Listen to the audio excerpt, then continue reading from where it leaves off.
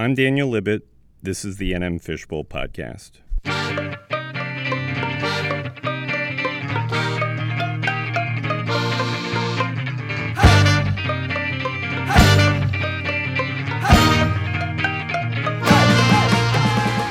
It's Monday, December 3rd, 2018. Transparency, transparency. The buzzword that sounds so nice, public officials like to say it twice, and rarely then follow it. Today on the podcast, we're going to talk about the T word and the amount of lip service paid to it in the state of New Mexico. I couldn't think of a more sincere and articulate guest to address this topic than journalist Jeff Proctor, who actually does give a shit about transparency and has a career's worth of work to prove it. Proctor currently covers criminal justice for the nonprofit news outfit New Mexico In Depth, in addition to serving as a contributing editor at the Santa Fe Reporter. Previously, he worked as an investigative reporter and producer at KRQE-TV, and before that he spent a decade writing about the courts for the Albuquerque Journal, where his coverage of excessive force incidents in the Albuquerque Police Department prompted a Justice Department review of APD. Proctor is one of the state's most passionate transparency advocates and has been honored for those efforts with the William S. Dixon First Amendment Freedom Award from the New Mexico Foundation for Open Government. Last summer, Proctor filed a lawsuit against Governor Susana Martinez's administration over its repeated refusal to turn over bills and invoices showing what her outside lawyer Paul Kennedy charged state taxpayers to represent Martinez in various cases. In what I believe is the podcast's first on-air scoop, Proctor gives an important update to the status of that litigation. Beyond that, we both discuss our experience reporting on Martinez's time in office, which began with her 2010 campaign promise to have a transparent and open administration, and is now winding down to a final inglorious month. But you just can't hope to have transparent government without robust journalism outfits holding feet to the fire, which is why Proctor and I spend a not insignificant amount of time discussing our issues with the Albuquerque Journal, New Mexico's paper of record, and the self-evident strain of its masthead's cowardliness, which we believe has palsied its public service responsibilities. I should warn you that there is even a little more righteous indignation and casual swearing in this episode than in previous ones. But when you're talking about the failures of and impediments to transparency, how the fuck aren't you going to cuss a little bit?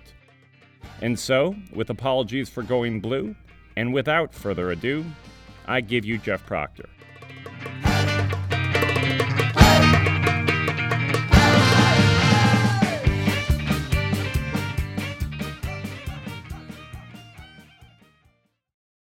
Jeff Proctor, welcome to the NM Fishbowl Podcast. I'm incredibly thrilled to be here. Thanks for having me. Well, there's so many things I want to get to. I'm going to try to resist the urge to tackle all of them so we can go deeply on some of them. But here we are at the end of 2018, which means we have about a month left of Governor Susana Martinez's tenure. You have written a lot about Governor Martinez. You have been in litigation a couple of times over public records issues with the Martinez administration. I would love your coda, such as it is, on sort of where she's ending up compared to where you thought politically and public perception-wise she might end up, let's say, at the start of her time as governor. Yeah, that's a really interesting question. I think I think I'm disappointed to some degree and also unsurprised, which are two pretty common emotions for me when it comes to evaluating the tenures of elected and appointed officials in the state of New Mexico. I certainly remember her campaign against Diane Dennis when she ran the first time and won the governorship. What later became a catchphrase was just then being popularized. And one of the things that she frequently said on the campaign trail when she was running against Diane Dennis was, I pledge that mine will be the most transparent administration in New Mexico history. Now, of course, That ended up being a campaign pledge that we also heard from the mayor of Albuquerque, who had the same political advisor as Governor Martinez. And frankly, Barack Obama had begun to use it during the time that he was running for his first term and early on in his first term. That phrase to me, as you know, and some of your listeners might know, transparency is one of the issues that is most important and close to my heart as a journalist and a person who lives and pays taxes in the state of New Mexico. So there was a level of cautious refreshment when I saw Governor Martinez, well, then candidate Martinez, put that issue front and center. I thought that was something that I hadn't seen a whole lot of in high office campaigns in the state of New Mexico. But in terms of the coda, it really and truly has been, it couldn't have been more diametrically opposed in the final analysis in terms of the Martinez administration's commitment to transparency if that had been their stated goal. We've seen one lawsuit after the next. Most of this litigation against the Martinez administration over public records has resulted in a favorable ruling or a favorable settlement for the plaintiffs. The Sunshine Portal, which, if your listeners aren't familiar with that, was supposed to be this terrific innovation in dumping a whole bunch of public records onto a big database on the governor's website that would save people the hassle of having to file public records requests, has been an abject failure. I think it's an absolute disaster. It's untrustworthy. I don't know a single journalist in the state who uses it as a single source to publish information about the Martinez administration.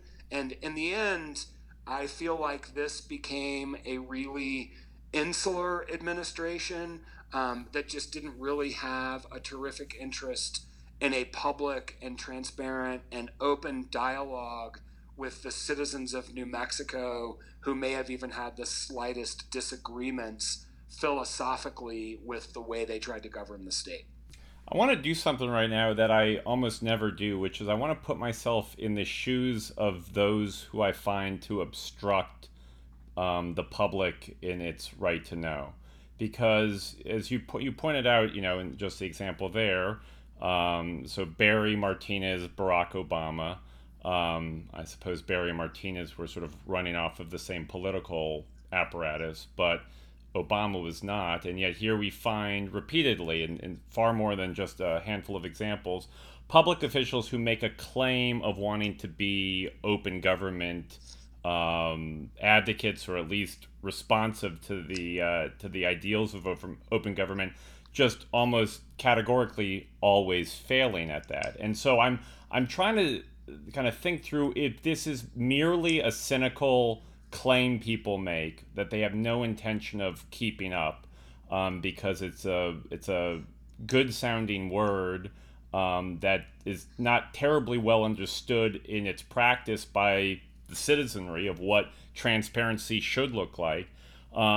Is it more difficult than, let's say, I'd be inclined to give people in either the positions of running a public institution or in the positions of being an elected official to be transparent in terms of access to records and openness to reporters and all the rest that comes with it? Is it just something that's always too difficult to live up to, or is it just a cynical thing that so many people claim to be interested in when they weren't interested in the first place? I want to take that in two parts. I think that's a really well thought out frame to have this conversation in terms of trying to get at the why do they end up being so opaque, or in other instances downright covered by a thick blackout curtain from a Vegas hotel room, right? So these are the two parts I want to take that in. The word itself, transparency, I think is one of those words in American political discourse, civic discourse, and political campaigning that has lost its meaning. It just doesn't. It's become a buzzword. Like so many other words and phrases, I could rattle off a dozen of them for you right now. But I think the word transparency has, I think it tests well when people like political consultants and speechwriters and communications directors go and do focus groups and things like that. People like the word. It's a feel good word. Transparency. Yes, I'm for that. Whether I know what it really means or entails or not, I'm for it. So there has been a cynicism in removing the meaning from that word. And that's offensive to me as the kind of journalist I am and the sort of citizen that I hope to be.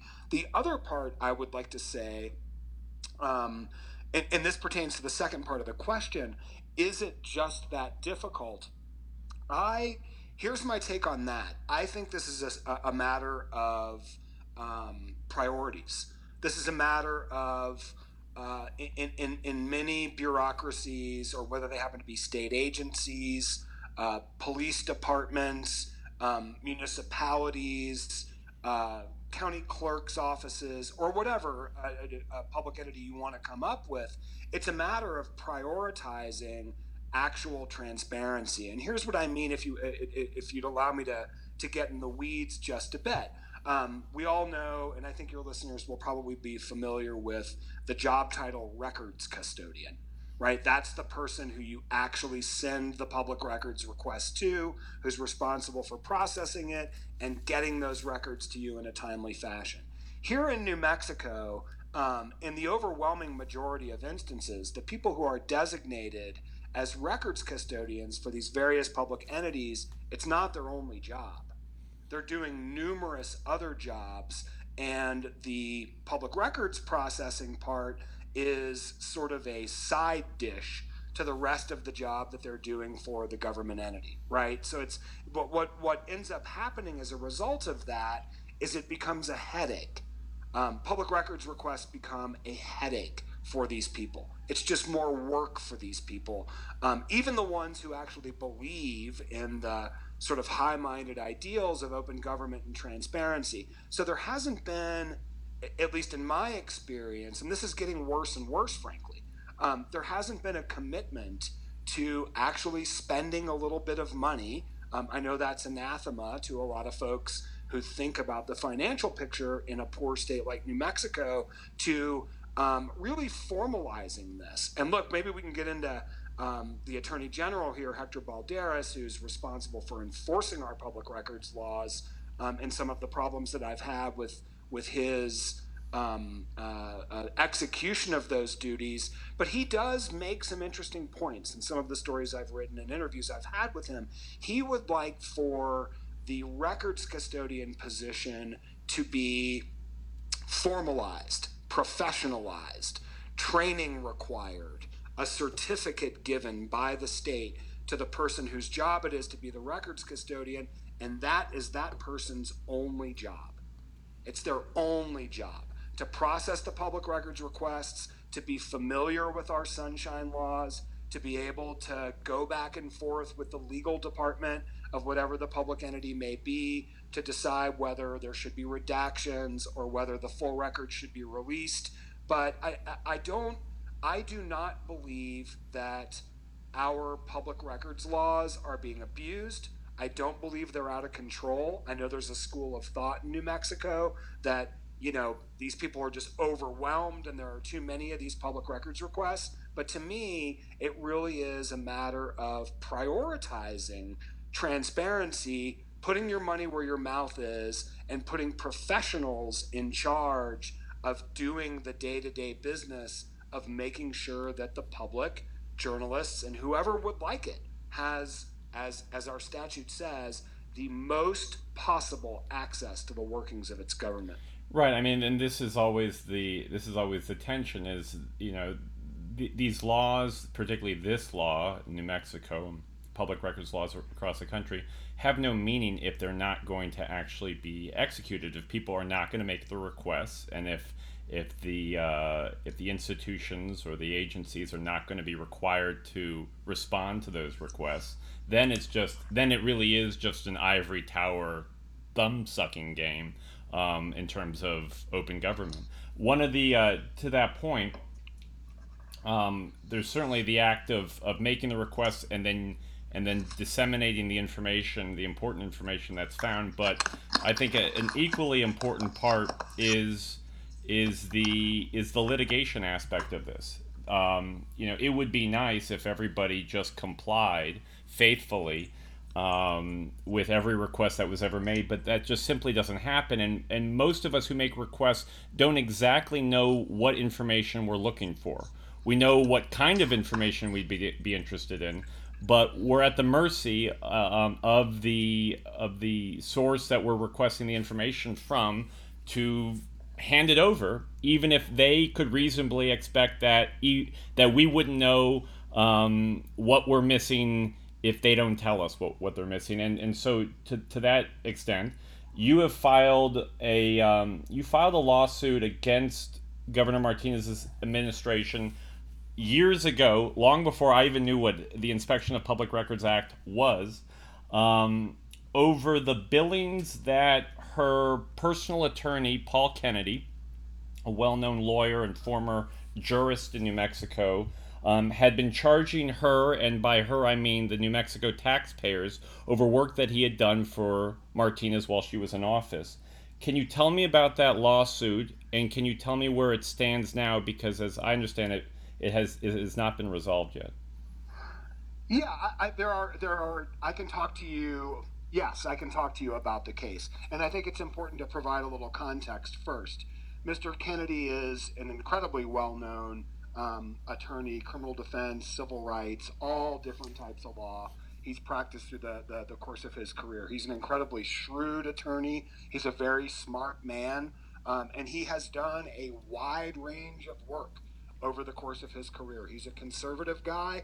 At the same time, I've watched him as contract counsel for the ACLU go in and argue against an ordinance in the city of Albuquerque in which former Mayor Marty Chavez tried to pass an ordinance in which the police could steal and sell your car the first time you were arrested on suspicion of DWI.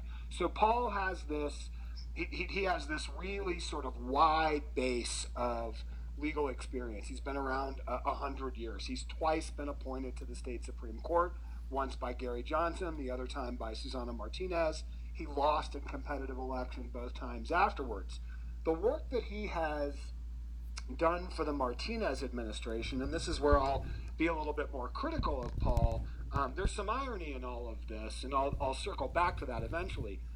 A number of the cases that he has been contract counsel for the Martinez administration have been these public records lawsuits.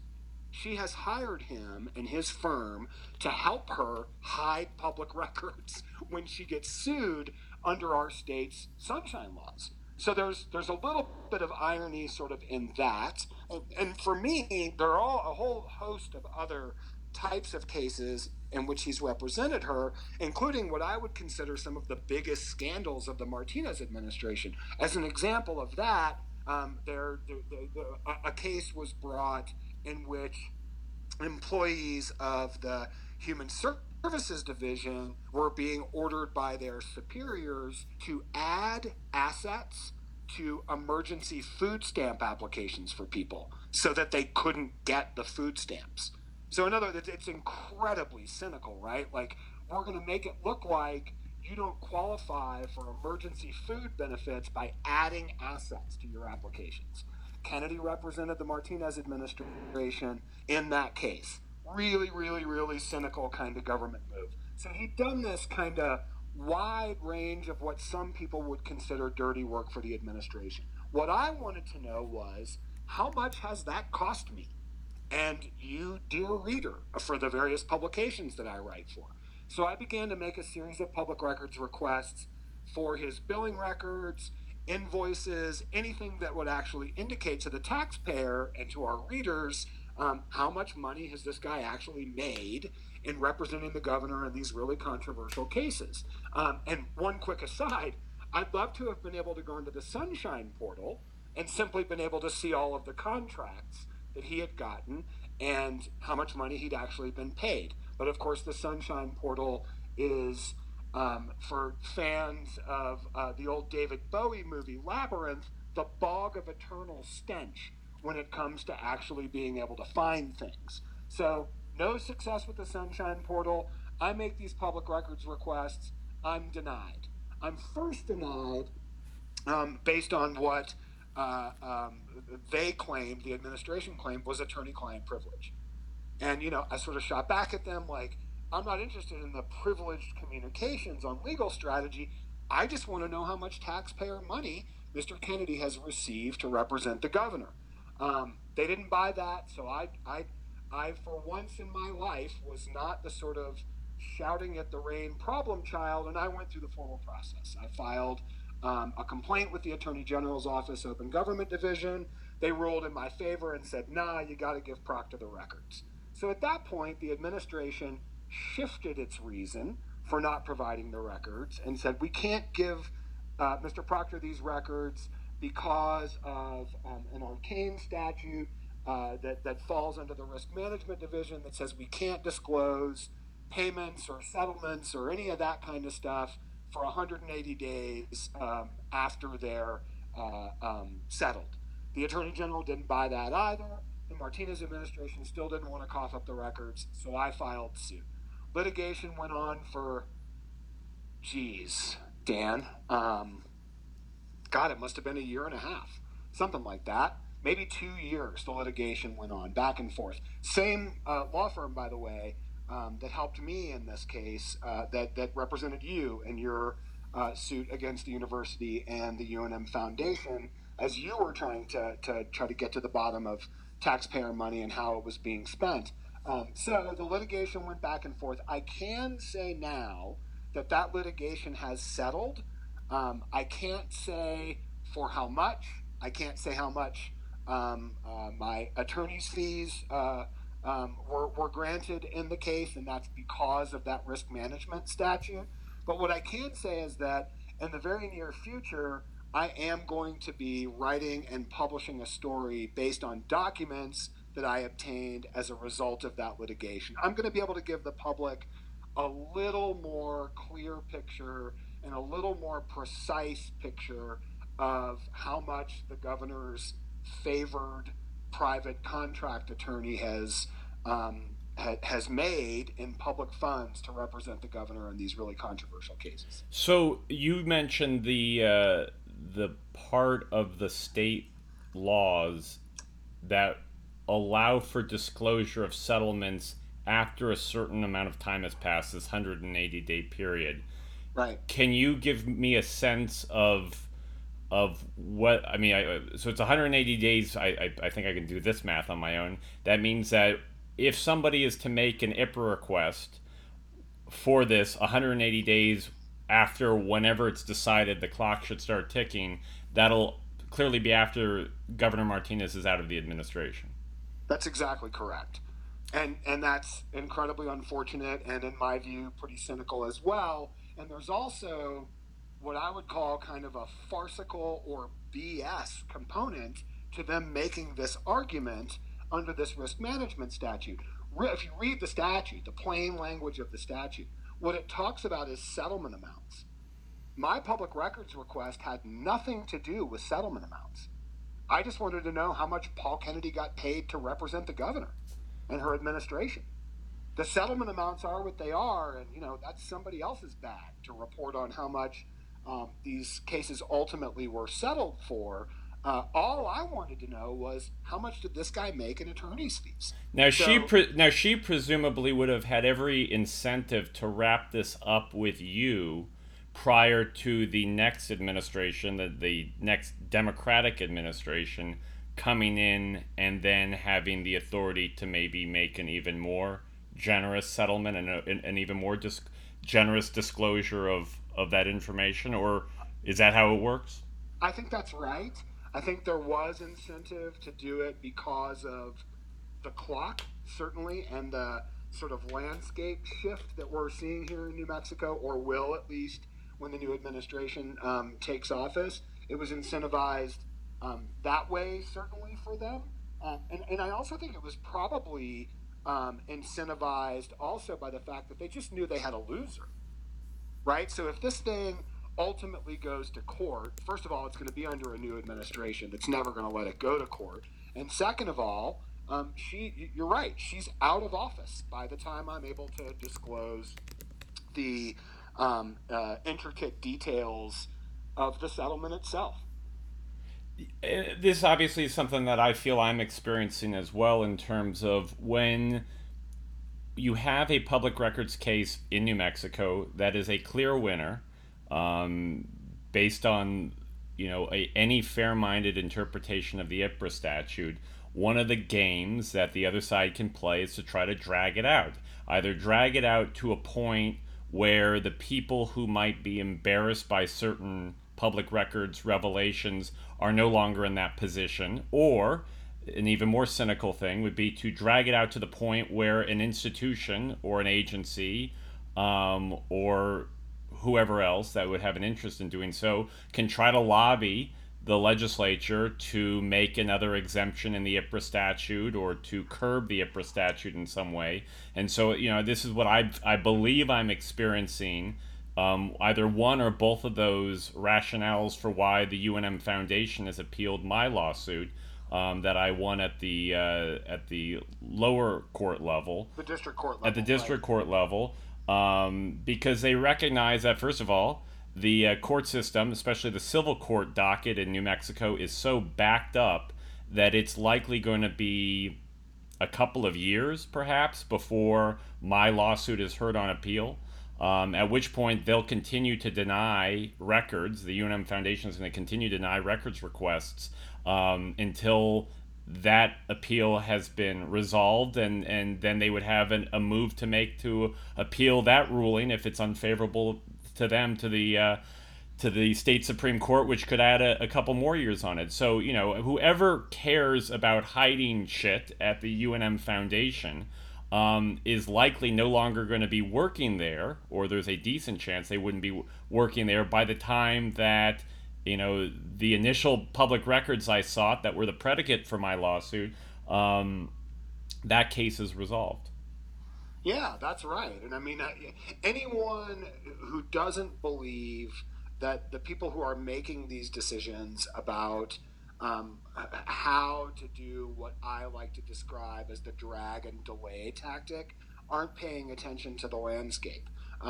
We just had an election, obviously, earlier this month. We have 5 new judges going to the New Mexico State Court of Appeals, right? So that automatically is going to create some delay and some catch-up time, and all that sort of business, right? So that's something they knew when they made the decision to appeal the favorable ruling that you got. There's going to be big turnover on that court. They're already backed up. There's already a pretty substantial case backlog there. And yes, it is a cynical move. There's no question about that. And then you see, again, I can't get into the details of the haggling in my particular case, but you saw a shift in tenor and tone and willingness once it became clear that they could invoke, whether it's right, wrong, or indifferent, this risk management statute, so that nobody's actually going to know what the numbers are until the Martinez people are out of power. Yeah, there's no question that that's been a long-standing tactic among those who wish to continue to hide information from the public. And to almost add another element to this that makes it even more depressing is that the statute, I sort of referenced this before, there's various ways in which you could start counting down the 180 days. And obviously the prerogative is always to pick the latest possible date. And so there was a story that was written in the Journal a couple of months back about a settlement that had been reached between the University of New Mexico and a former female student who had accused several football players of raping her. Right. And she then in turn sued the university for of federal Title IX violations in its handling of investigating her claims. And Jessica Dyer at the Journal ultimately got the story. I had made a request at a time after the settlement had already been wrapped up, 180 days after the settlement had been wrapped up in her particular um, civil case against the university. Um, Ultimately, this went back to risk management, which decided that no, it was their interpretation that the clock wouldn't start 180 days after her case wrapped up. It would start 180 days after a related case, a related but not the same case had wrapped up, and there was a final court order in that, which only, which turned this into effectively another year before this settlement agreement could be reached. So there's a whole, I mean, as much built-in monkey business as there is, there's even more monkey business that these agencies and institutions can play to to kind of suppress information about settlements in this case to the last possible second. Sure. I mean, and look, there are statutory Mount Everests that we need to climb, summit, and plant our flag at the top of to straighten some of this out. Like for NM Fishbowl podcast listeners who are really interested in getting into the weeds of this, the statute site is New Mexico Statute 1579. That's the statute that they're pointing to. There's no language whatsoever in that statute about when the clock starts. So that gives bureaucratic and government actors lots of leeway. And there's not a lot of good case law on when the clock starts either. It gives them all kinds of leeway in terms of when they would like to start that clock. And that's a huge problem. And that's a law that the legislature needs to go back in and clarify its intent in terms of what it meant when it said 180 days. That's something that is an easy fix. All that takes is a lawmaker with a little bit of guts, a little bit of actual sort of transparency mindedness to go in and add a little bit of language to that statute that clarifies when the clock starts, right? And that's one example of a number of minor and major statutory hurdles that we need to get over in terms of being able to open things up a little bit more here. So I want to play a little bit of 7 Degrees of Kevin Bacon with the Paul Kennedy version here, because in my last 2 years or so of blogging about the Lobos, Kennedy has popped up, as is the case often with these stories of New Mexico. The same kind of cast of characters seems to pop up in different stories. So Kennedy, in addition to being Martinez's personal attorney, is now the criminal defense attorney for Cody Hopkins, the former Lobo men's basketball operations director, who has been accused by the university and now is being prosecuted for embezzling funds. And then, you'll perhaps find this interesting, I have been trying to get records from another direct support organization for Lobo athletics called the UNM Lobo Club. I wrote a long story about their history a couple weeks ago that was based in part on records that I had received. But they haven't. They're claiming that they don't owe me any records under IPRA, just like the foundation claimed so far unsuccessfully that they didn't owe me any records. And we've continued to push the point, my attorney and I, saying that we expect these records and we believe that they're required to under IPRA. And so they have evidently now hired an attorney, perhaps anticipating that I'm going to take this to court. A fellow, I don't know if you know this guy's name, Marshall Ray, who is a deputy cabinet secretary and general counsel in the Martinez administration. And if I got his address, his mailing address from his signature line correctly, evidently works at least out of the physical office of Paul Kennedy's law firm. Yeah, the Kevin Bacon analogy is incredibly apt here. There are a number of attorneys who office with Paul there. They're not all partners or associates of his law firm, but there are a number of attorneys who do office in his large and rather lovely structure over on 12th Street here in Albuquerque.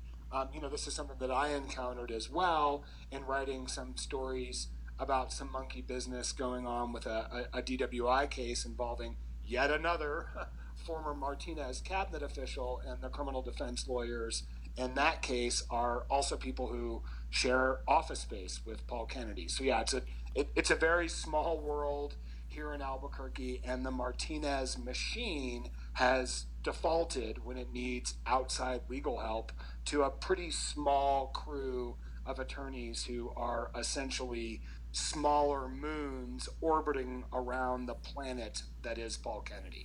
And this to me kind of speaks in some ways about just the character and the nature of power wielding in New Mexico, a rural state where there's not a lot of powerful people.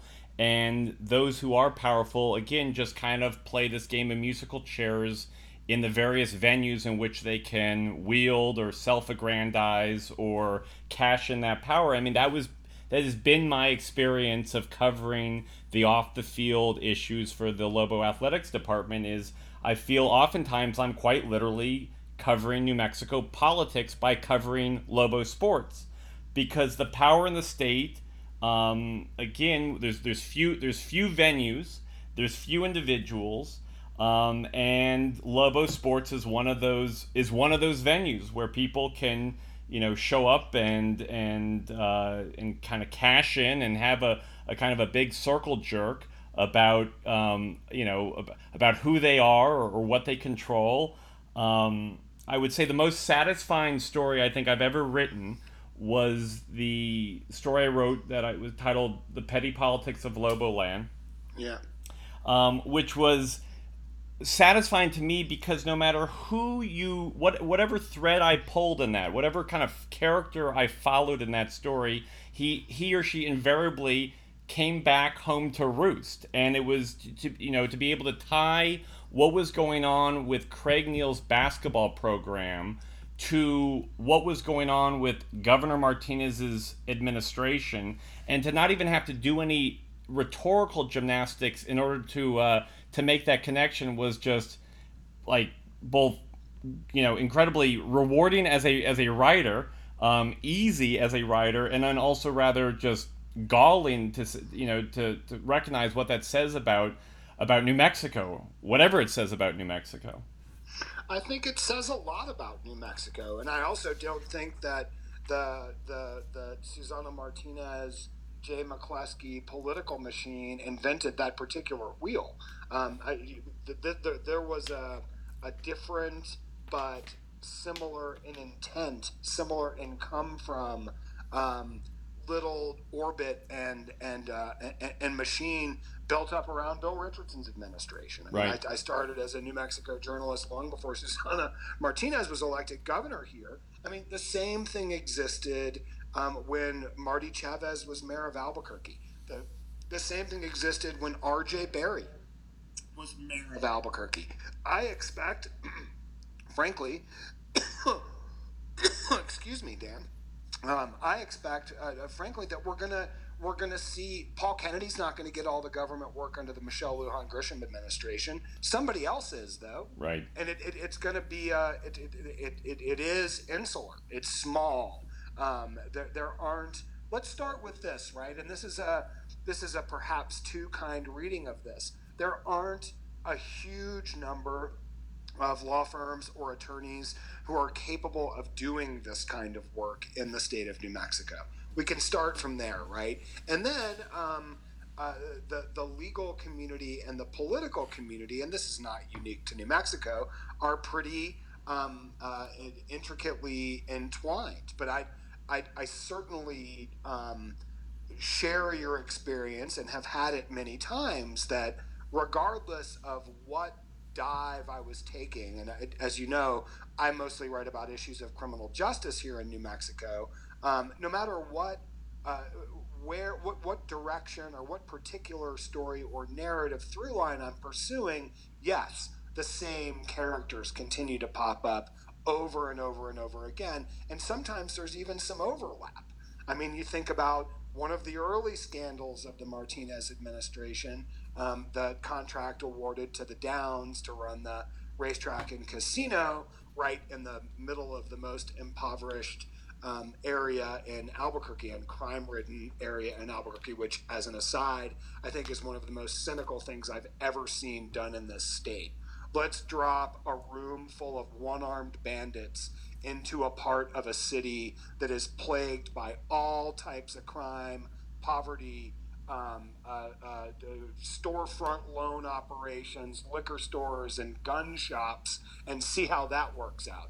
Anyway, one of the guys who'd been involved with that operation was a Richardson crony by the name of Paul Blanchard.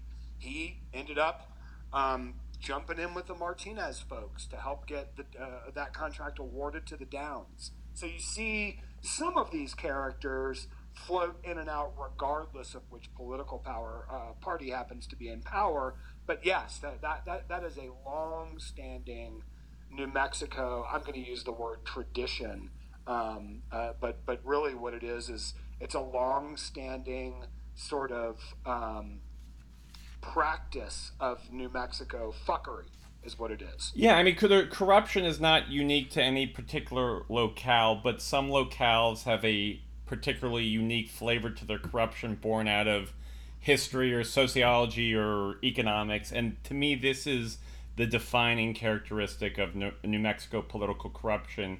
Agreed. Is just how few people there are and how few resources there are for people to kind of wrangle over, but the smallness of that does not change the smallness of corruption. People are no less corrupt just because there's not a lot of money. In many ways, quite the opposite. No, frankly, it's far worse. Here's what I would say about that: it's a small number of people who are carving up for themselves a disproportionate slice of a small pie. It makes it worse. I completely agree. And to the point about how all these things kind of tie to one another, Paul Blanchard was a Lobo baseball booster, has been a Lobo baseball booster, and Governor Richardson often was to be found in his Lobo football suite, in Blanchard's Lobo football suite. I'm shocked to find gambling in this establishment, Mr. Libit.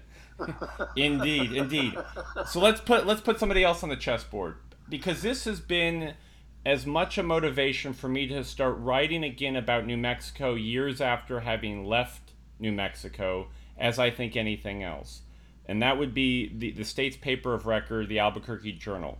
So in 2013, I wrote a big magazine piece for National Journal about Susana Martinez and her relationship with her political advisor, Jay McCleskey, and the influence that McCleskey had over her government. And one of the reasons why I pitched this story and did this story is because though it was obvious and people had talked about it, and papers like the Santa Fe Reporter that you have written for had addressed it, the Journal didn't touch this dynamic with a 10-foot pole. And so I started, making some early phone calls just around the obvious types of people. And one of the things I quickly learned from all my sources, or many of my sources, who would either become just background or off-the-record sources, or even people who I would name in the piece, was that they never felt comfortable in the end to kind of take their goods to the Albuquerque Journal. That they never had the confidence that the Journal was going to be the place, even if it was handed to them on the silver platter, that would publish the kind of difficult explanatory or investigative piece that would really challenge an institution. And when I returned to writing about New Mexico 4 years later to write about the Lobos, so again, different scale of journalism, different focus. I found very much the same thing. I kind of geared myself to writing all the stories, or at least tackling the things that I knew the journal wasn't, I knew, or I learned the journal had no interest in covering. And so for last year, that was largely the investigation into Lobo football coach Bob Davie.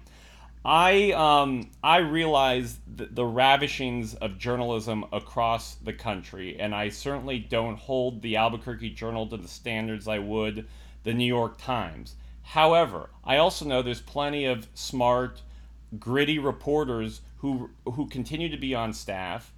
I don't know that I can actually, and maybe you have some insight having worked there and then competed with them for stories since you worked there. I'm trying to figure out what exactly defines the ego and the id of the journal's masthead. I thought maybe you might want to weigh in on that a little bit. Happy to. And, I will say, um, first, just a little bit of prefacing. You mentioned that I worked there. I mean, I worked there for 10 years, and it was my first home in professional journalism, right? It was the first news organization that I worked for after being a student reporter at the Daily Lobo at UNM. I My experience there is the literal definition of a mixed bag. I made friends and mentors there who continue to be people who I love and care about and stay in touch with and ask for their advice in the kinds of journalism that I'm doing now to this day. So there's that piece of it. But in terms of what you're talking about, my experience in reporting at the Journal and watching others try to get under the hood in the way that National Journal piece did. And by the way, I was still on staff. I left the Journal, I don't know what month in 2013 that National Journal piece published, but I left in September of that year. Right. So a few months later. Right. I left a few months after that. So I sort of watched the internal machinations of what the newspaper did in response to that story. And essentially, the assignment that was handed down, rather than to try to build on the reporting you'd done or even match the reporting you'd done about the way the Martinez McCleskey machine operated and all of those kinds of things, the assignment was, let's figure out who Libit's sources were and publish their names in the newspaper. Right. That's what they did in response to that story you wrote. Meanwhile, 60%, 70% of the reporters in the newsroom devoured that story that you wrote and were, out having powwows in the parking lot with too many cigarettes and too much coffee about how great a job you'd done. And we were so glad to see this whole thing stitched together. So my experience around that, my own work on police excessive use of force, police shooting cases, corruption in district attorneys' offices, and those kinds of things, is the Journal. And I want to parse the use of this word. The Journal is a very conservative newspaper, and I mean that both in terms of its editorial page. Anybody who reads the Journal's editorial page knows that politically it's a conservative newspaper. One of my big complaints for the period of time that I worked at the newspaper was that there wasn't enough of a firewall, that sort of traditional journalistic separation of church and state between the stance of the editorial staff and the news operation. There was too much bleed over. I don't know if anyone's ever told you this story before, but I'm happy to repeat it publicly for your podcast listeners. It was Journal policy, and to the best of my knowledge, remains Journal policy, that reporters were required to read editorials that were based on their stories that were going to be published in the newspaper. And the sort of fig leaf there was that we were going to be fact checking these things, right? My job is to fact check this. Really, what they wanted was sort of your tacit approval of what they'd written editorially based on a news story you'd written. That's a huge problem. That is a journalistic original sin. There must be that firewall. there must be that separation of church and state. The Wall Street Journal is a terrific example.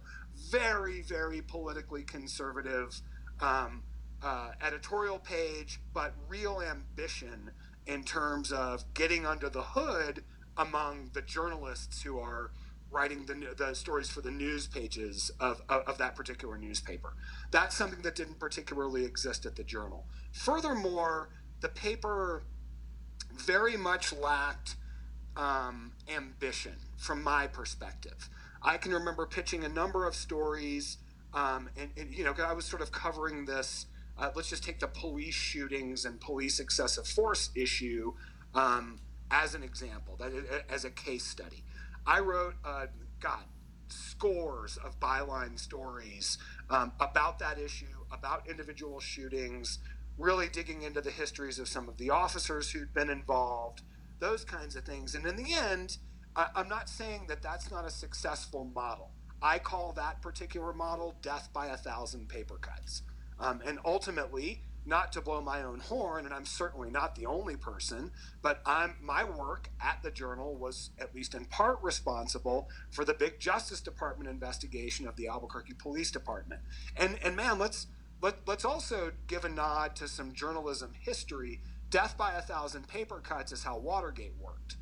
Right? Woodward and Bernstein were not writing big Sunday takeouts about what does it all mean. They were just following the story incrementally as it unfolded. So there is some benefit to that. But in particular, in the more modern sort of media landscape, explanatory reporting and those big stitched together things that help readers understand the stories that they've been reading on the front page Tuesday, Wednesday, Thursday, and Friday, those are really important in this day and age because there's so much media out there to consume. That is not the type of thing that the Albuquerque Journal is interested in doing. I had a million ideas that were killed, that died on the spike after I'd written them, or died the moment that I'd pitched them as I was pursuing the APD story, for example. It's a very conservative newspaper in terms of its news judgment.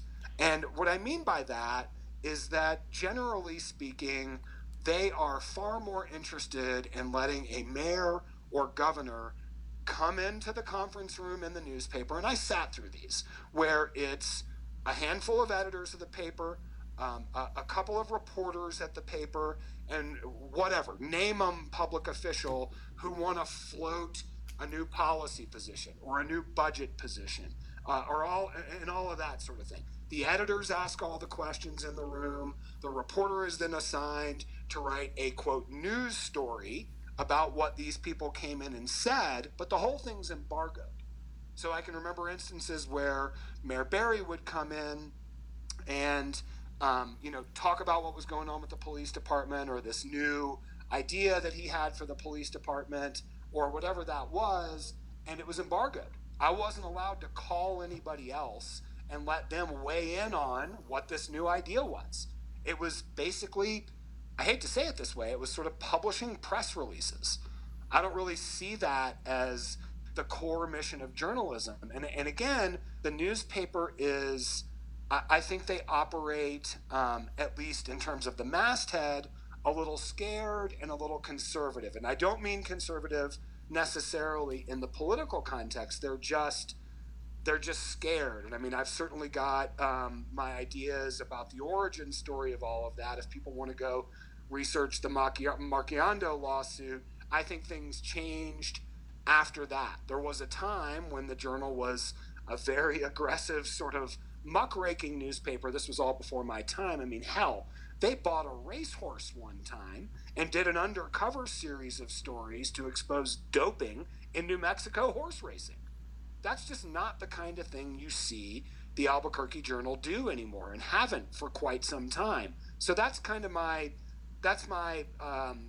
thumbnail sketch of what I think is going on in terms of why we didn't see that National Journal piece that you wrote in the pages of the Albuquerque Journal. At that time, they had the horses, man. Absolutely. Colleen Heald and Tom Cole could have done that story. Absolutely, and that's absolutely the case. I'm not a unique talent.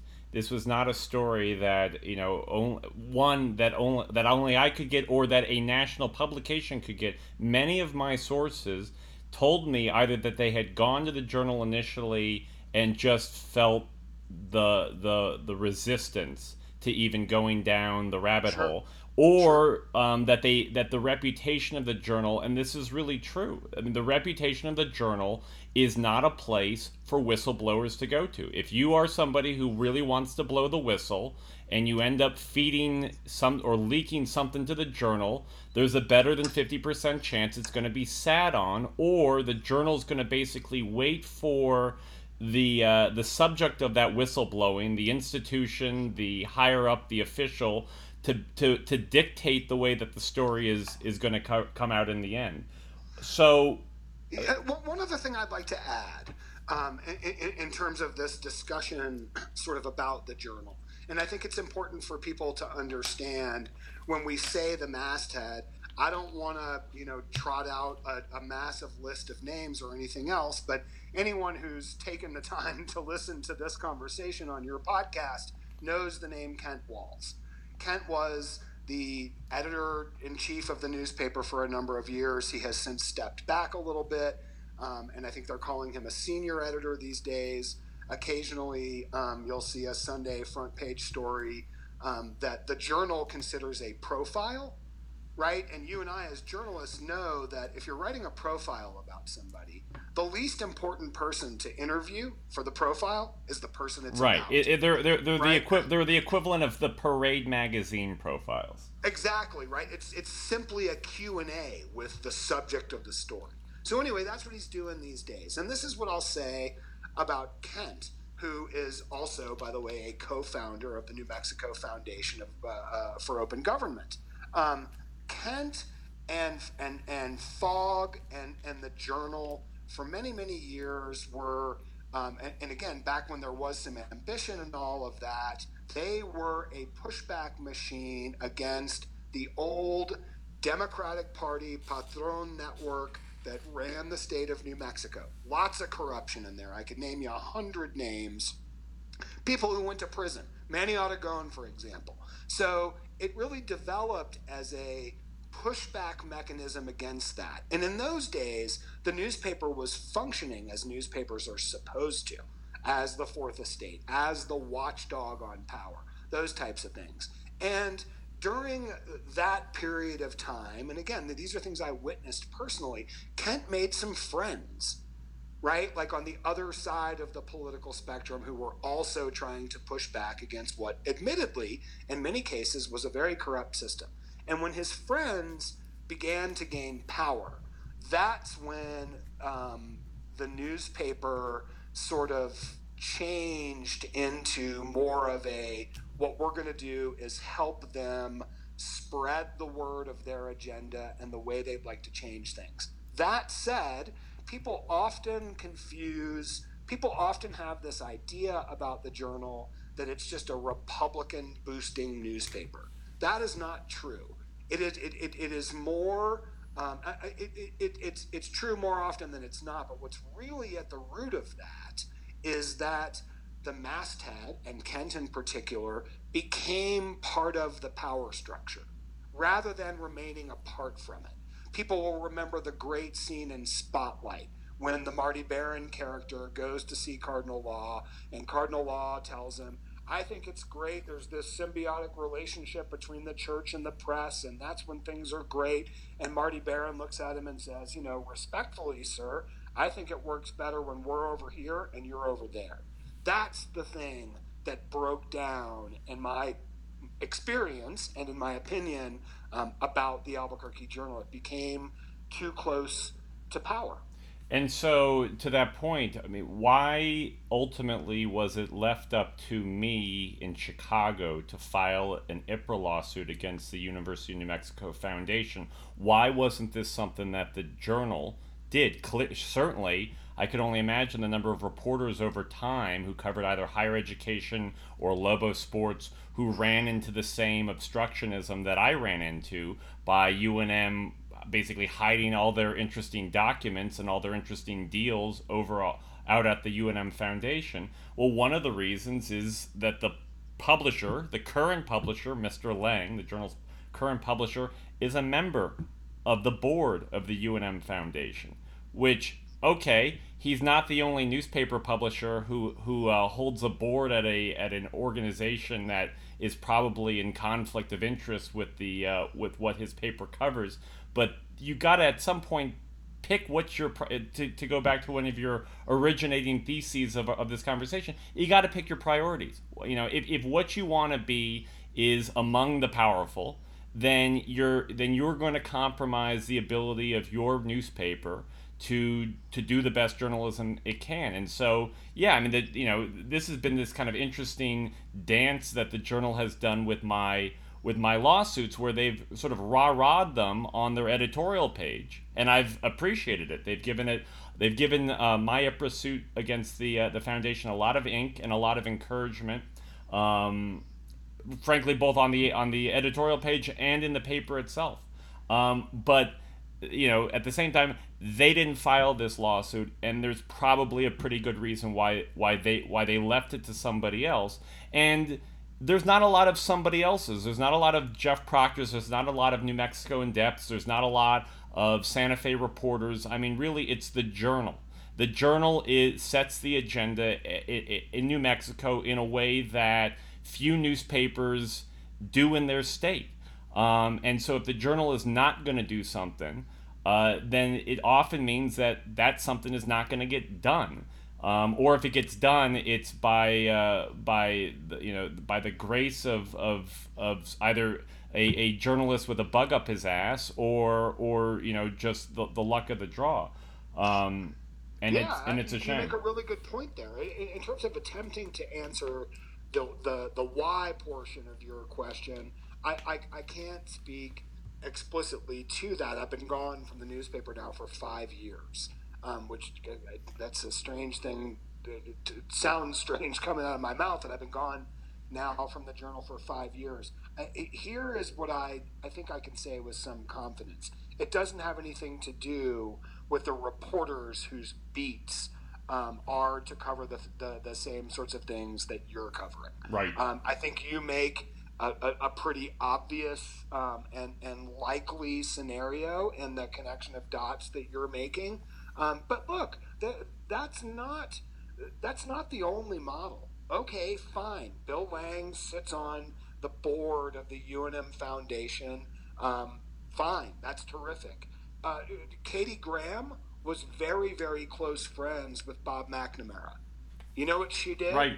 She published the Pentagon Papers anyway. That's right. Knowing she was going to have to go and sit at a cocktail party with that guy and have him stare daggers through her skull the entire time they were in the same room together. So it's not that these things by design have to be the way they are. They are individual choices that get made by living, breathing human beings. And look, I don't know Bill particularly well. I knew his brother a little better, who was publisher before he died, Tom Lang. Tom was a politically conservative guy and all that kind of thing. But he also was interested in newspapering. He liked fucking with people.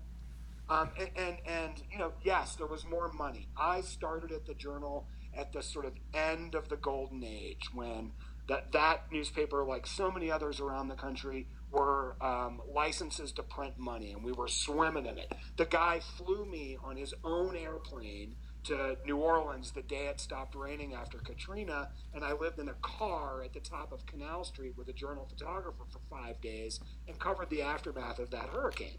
So there was ambition, and Tom liked that kind of stuff. I don't know Bill very well.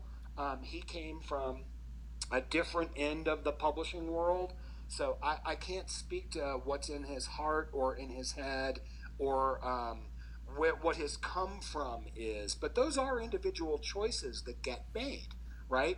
did the reporters, Jessica and Jeff and whoever else was involved in some of this coverage, were they pissed off and upset and frustrated with the opacity and the lack of response that they were getting as they were trying to pursue some of these stories? I guarantee you that they were.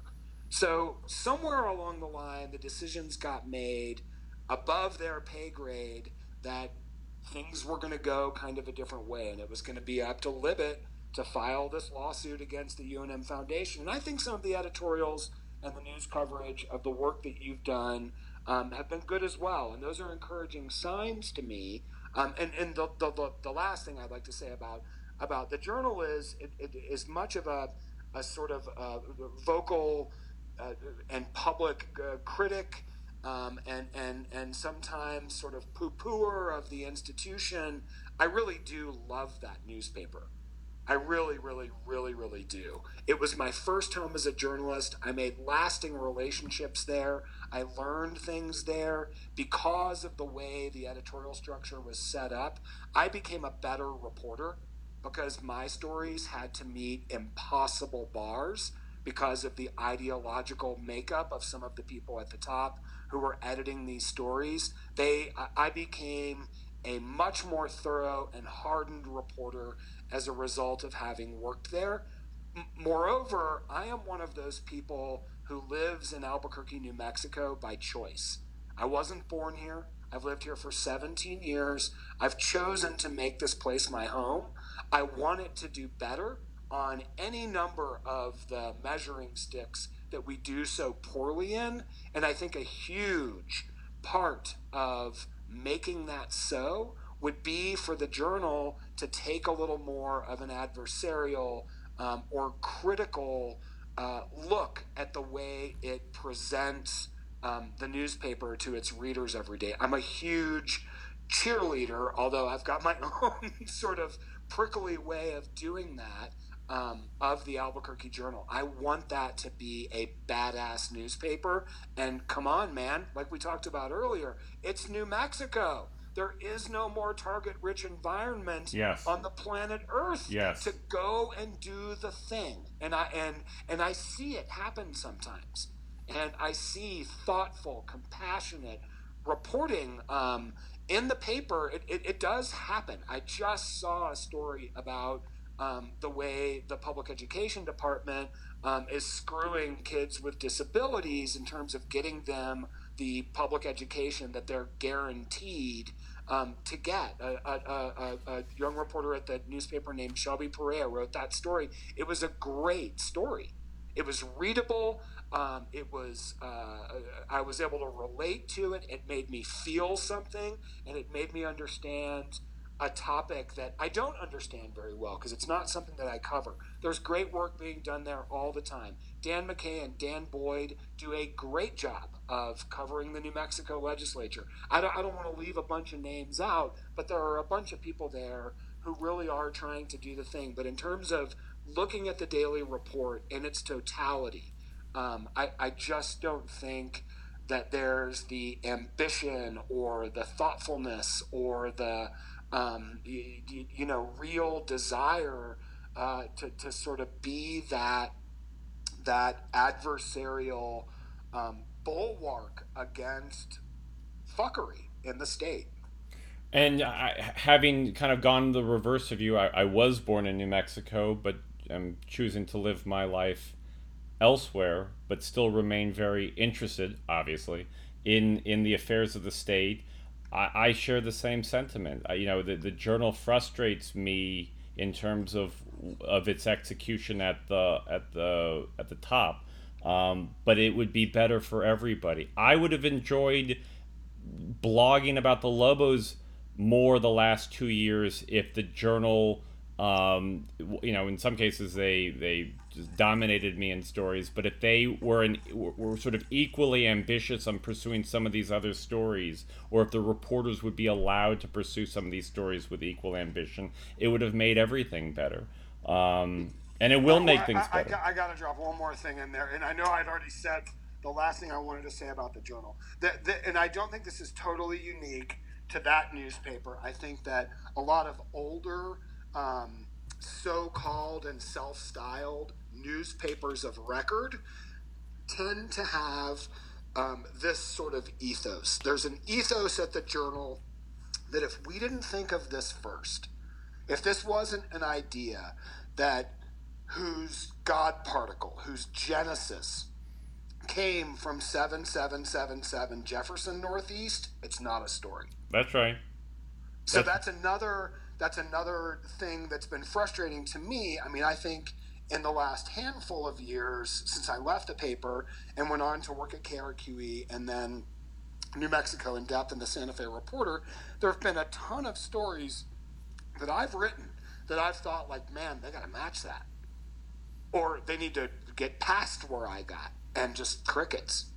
Well, there's a sort of institutional hubris. That's right. I started journalism as an intern at the Albuquerque Tribune, the now defunct Albuquerque Tribune, and that was, sort of our collective perspective was we were the paper that wrote stories that we thought we had beaten the Journal on, and I think by any kind of general assessment on those particular stories, you would think, oh, the smaller newspaper got one over on the bigger one, and the Journal's response was invariably not to touch it, not to cover it, to sort of ignore it away. And again, there is certainly a competitiveness to the industry, no doubt. That is sort of baked into the cake from the very beginning. But there's actually a lot of graciousness in our industry as well, up to the point of how we routinely in journalism acknowledge the reporting of even our competitors in our stories. The New York Times, if they get us, obviously the New York Times and the Washington Post are in strong competition on the White House beat. If you read a New York Times story that followed the Washington Post, without fail, it'll mention exactly within the first 5 paragraphs. I mean that is the nature of our industry, and it's important. I mean we realize we're all building blocks off blocks that had already been put there originally, and so but yes. Needless to say. All right. And yeah, I mean, so part of that too is that also involves a level, and I won't get too far in the weeds on this. That also involves the various layers of the so-called masthead or the hierarchy at the Journal. When I started at the Journal, the Tribune was still a thriving newspaper. And had great reporters and did great stories. And Charlie Moore was the city editor. And I remember because, of course, the Trib was an afternoon paper, and we shared a building. And so when the Trib came off the presses, they'd dump a few dozen of them right into the Journal newsroom, and they were still warm. I can still feel it in my hands, right? And I can, more than once, I remember Charlie, who was, very much the sort of old mold city editor, the hard-bitten, hard-boiled city editor. He'd grab the Trib, he'd see a story on the cover, and I would get yelled at. I sat a fair ways across the newsroom from him, and I mean, he'd always start it the same way. Proctor, over here, right now. And I'd walk over to his desk. By now I know what the problem is because I've seen Kate Nash's story on the cover of the Tribune. And why didn't you have this? Listen, I don't want to hear you mumble anymore. What needs to happen by 3-star deadline, which is the state edition, 6:00, I need for you to not just match this, but get me past it. And that's great. That existed. That did exist. And then, it would get softened as it went up the line from there. It happened over and over and over again. But there were and remain people in that newsroom who don't like getting beaten on stories. No doubt, no doubt. Tell me what you're working on these days. Well, I'm working on all kinds of stuff. People who are familiar with my work, whether it be at the Reporter or at New Mexico in Depth, know that I have focused quite a bit in the last 2 years. Not exclusively, but quite a bit. I've focused on federal law enforcement and the federal court system.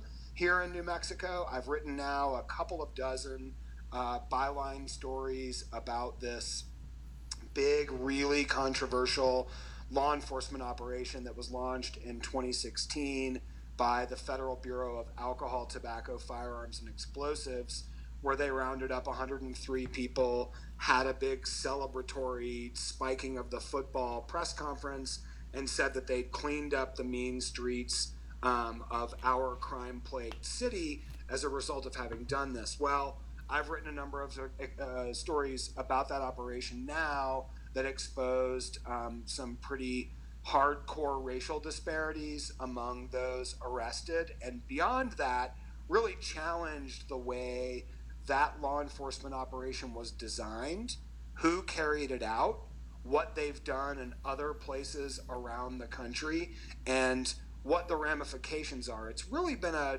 kind of a, I don't want to use the word meditation. It's really been a series of stories that I hope reached people who thought that the so-called war on drugs was over, because that's really what it turned out to be.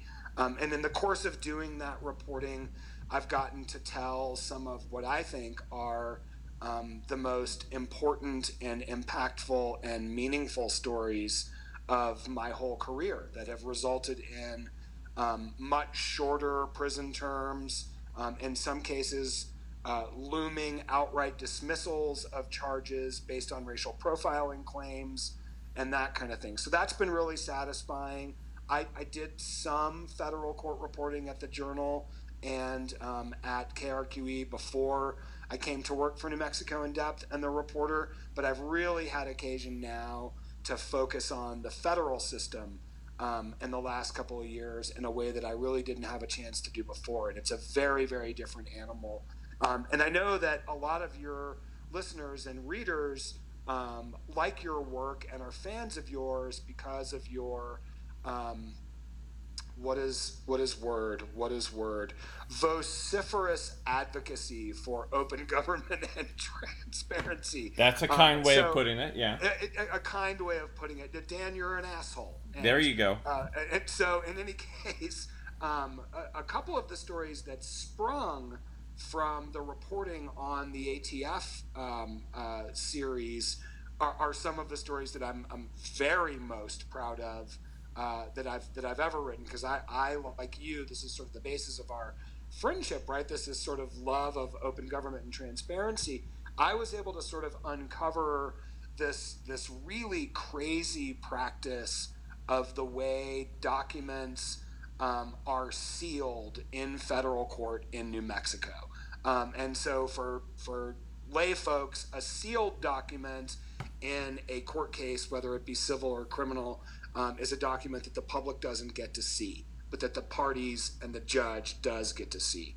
The rules for the federal court system in New Mexico and pretty much everywhere else, this is a well-established doctrine, especially in criminal law, is that if something is going to be sealed and kept from the public, which cuts against the notion that the public should have the most possible access to the functions of its government, the way it's supposed to work is one of the parties, whether it be the prosecutor or the defense lawyer, goes to the judge in writing and says, I'm going to file this document or that document, or I want to have this hearing or that hearing, and I want it sealed. I want it kept from the public, and here is the specific enumerated reason that I would like for that to happen.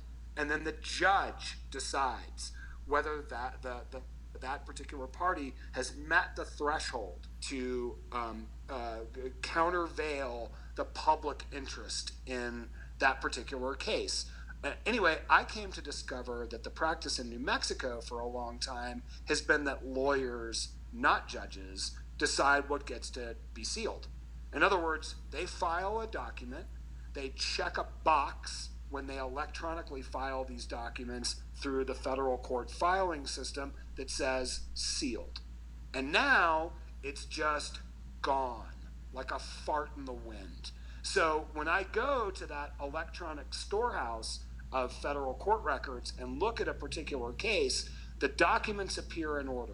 1, 2, 3, 4, 5, 6, 7, 8, and on down the line. The first document in a criminal case will typically be the indictment. What I began to notice was that in these criminal cases I was looking at in the ATF operation, you'd look at the numbers and it would go 1, 2, 3, 6, 9, 10, 11, 12, 15, 16, 19, 20, 22. Missing document numbers. And so I just started poking around and talking to my sources in the legal community and asking, like, man, what's up with these missing document numbers in these criminal cases in federal court? And what people told me over and over and over again was, well, there could be a number of reasons for that, but in the overwhelming majority of cases, those are sealed records. And so the problem that raises is I, as a citizen, and in particular as a journalist, if I believe that a document has been improperly sealed, that something has been filed under seal that didn't meet the really high threshold of keeping something from the public, I don't even know it exists. So I can't go challenge this practice that went on to seal a particular record. I'm just left in the dark totally and completely, and up the proverbial creek with nothing to paddle with but like a crusty leaf from a magnolia tree. So it became this. We spent a long time and talked to a lot of people and examined some districts around the country that have other kinds of practices in place, and really the direction that reporting is starting to head is that New Mexico's system, and like so many other things in New Mexico, to really bring the conversation full circle, I can't tell you how many times I've run into this in my time as a journalist here. You go and you pitch a story like this to an editor, and the editor's like, yeah, I know that goes on. Everybody knows that goes on. That's just the way it gets done. And I'm lucky enough now to have editors who don't have that kind of an ethos, who are like, wait a minute. First of all, big-time constitutional problems. The Sixth Amendment allows for public trials. That means that the public has access to the way the courts work to make sure that people aren't being unfairly treated by the government. Next, they're violating their own rules. I don't care if it's been going on for 20 years. You're damn right it's a story. I'd like to see a draft in 3 weeks. And I hope you haven't shaved during that period of time or slept very much. So that's the sort of big transparency thing that I'm on right now. And as I'm sure you can tell by the tone of my voice, I'm pretty animated and excited about that. And I'm really hoping that at some point this sparks a larger discussion in the New Mexico legal community, because it's prosecutors and defense attorneys alike who have been doing this for many years, and it's a very widespread practice, the best I've been able to uncover it so far. And ultimately what I hope happens here is that, okay, fine, you want to seal a document in a federal court case, there needs to be publicly viewable a motion filed by one of the parties to seal, and then an order from the judge granting that motion or not, so that if someone like me sees that and thinks, I don't think you met the bar, I can walk into court and challenge that. I think it's a big deal, particularly in criminal cases at the federal level, because someone's freedom is on the line. And as we know, in federal court, in criminal cases, the sentences are longer. You do 85% of the time, no matter how good a boy or girl you were when you were locked up, probably in a private prison. So there's a big interest in the public being able to see how the sausage gets made. And I'm super excited to keep scratching at that. Well, I must say, for the record, you are a treasure. You are a treasure, good sir. I've been advised by other people to keep my podcasts shorter, but I could go on for another 2 hours. In fact, you and I should just start a weekly podcast in which we psychoanalyze the journal. I could give that a 6-month run, I think. I think you probably could too, and we'd get a good 9 or 10 listeners. That's we do it for the love. Jeff, I greatly appreciate your time. I wish you luck on your reporting endeavors, and when I make my way back to New Mexico, likely to fight another public records lawsuit, we'll go grab a beer. Yeah, that sounds great. Thanks so much for having me on. Thank you for the work that you've done, and thanks for entertaining these kind of long, occasionally wonky conversations. I think the podcast, infant as it may be, has been really cool so far, and I'm really, really, really glad and sort of humbled that you asked me to come on and talk about some of this stuff. Of course, my pleasure. All right, Jeff. Well, you take care. You do too.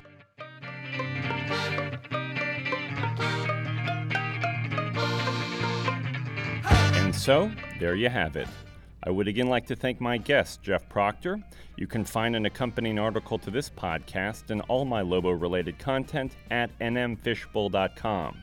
If you would like to send me a question or comment, please email editor@nmfishbowl.com. And if you would like to engage in your own bit of fuckery, you can tweet me at nmfishbowl.com, all one word.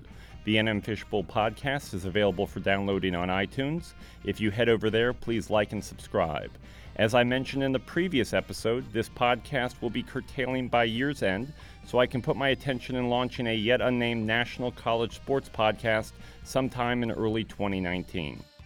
But I'm going to try my best to finish this year strong as possible with upcoming guests that include Sports Illustrated's college football reporter Ross Dellinger, who is going to try to help me understand a little more about UNM Athletic Director Eddie Nunez's time at LSU, which Dellinger previously covered for the Advocate newspaper in Baton Rouge.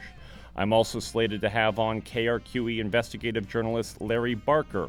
The music you hear in the background comes from the Freak Fandango Orchestra's Requiem for a Fish. As always, I appreciate you lending me your ears, and until next time, I'm Daniel Libit.